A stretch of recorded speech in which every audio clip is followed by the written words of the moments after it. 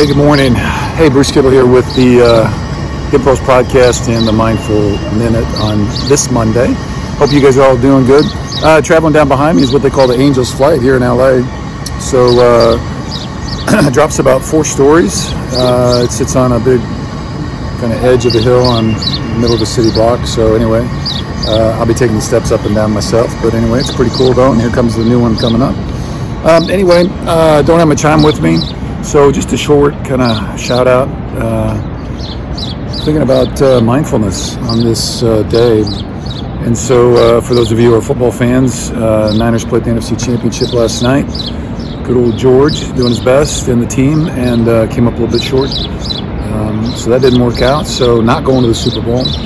And it just 2 years ago we did go to the Super Bowl, and I wanted to just kind of maybe really think about kind of the process, and this week thinking about the possibility of getting back or even just making it to the NFC Championship just really made you appreciate, and I guess what I got to thinking about is process. You know, we have all these goals, and every year for the NFL, each team, you know, circles the Super Bowl, and that's kind of the ultimate goal. And it should be. I mean, that's what you want to do, is win a championship, be your best, and all that kind of stuff. On the other hand, the mindfulness aspect of it kind of brings us back to staying grounded where we are with the people that we're with, and making sure we're paying attention in the moment. So I guess as I thought about that, you know, they've had a long season. This is the 21st week of football. It's a lot. And so it's been quite a journey. And so their team evolved and grew, and in football, there's that kind of saying, it's, you know, try to get a little bit better at something every single day, and I think it's true with life as well.